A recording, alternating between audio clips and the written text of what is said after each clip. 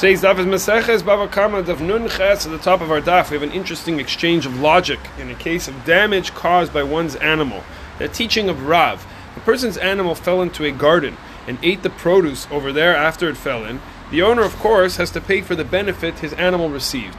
But the Gemara has a bit of a discussion. Maybe that wouldn't be the case. What benefit could the animal receive from falling? Well, this is the language of the Rambam in Hilchos Nizkei Mamon, Perek Gimel Halacha Aleph. Shaharei Matza Makom Rach. This animal has found a soft place to land. V'lo nitrasku evareh, and this soft ground has now actually broken the fall of the animal and has saved the animal from any broken limbs.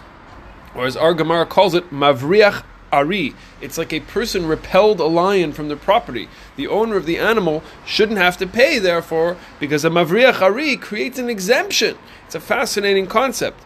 One might have thought that even though the animal falls and eats, he'd be exempt, because this person is actually saving him, and through the act of saving him, he wouldn't end up having to pay. Rav teaches us otherwise, that indeed he does have to pay for the benefit that he gains from the food that the animal eats. Comes Tosfot and point out that wherever a person spends money to save somebody else or somebody else's possessions or items, and it would have led to damage, if not for this person's swift actions, but of course he had no time to ask permission to spend the money and use it to save that person, the one who was saved must pay back the person who saved him.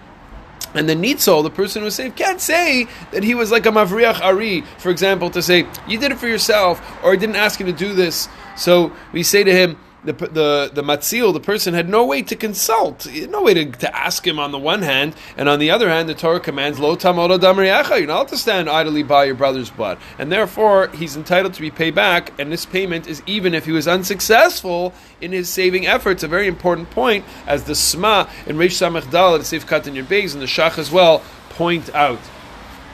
If he could have asked permission first, if this person wants to be saved for his stuff to be rescued, and he didn't ask in the end, and he gained no benefit from the person's saving efforts and the money that was spent, so then the Rama Paskins and Choshev Mishpah Reish Samach Daled Daled that the intended person who is being saved is actually going to be exempt from paying back. A very fascinating discussion in the Poskim and Halacha. Rav Spitz brings a case in Mishpatei Torah where a client of a lawyer is sitting in the law office, and suddenly the client falls on the ground and he starts to shake and he starts to seize and he's sort of fainting. And the lawyer calls the ambulance, brings in Hatzalah to bring him to the hospital. They get to the hospital and it turns out this man suffering from epilepsy, and the whole event passed over, and the whole event was over, and he was quickly released. He was sent home without any need for any medical intervention, any medical procedure. So the lawyer now is claiming payment from the client. I paid for the ambulance to get you to the hospital to save your life. I'm giving you the bill. You have to pay me back for the fee that I paid. While the individual is saying if the lawyer would have checked with his family first, he would have learned that the man didn't need to go to the hospital. It's an event that passes on its own. So the halacha is that the lawyer did the right thing. He saw this guy fainting, he saw this guy shaking. He couldn't ask what's going on. Most people are not doctors or paramedics. It's every second counts. Lo tomon adam riacha, and the man would be required to pay, therefore, for his ambulance fee in this case. As well, err on the side of caution.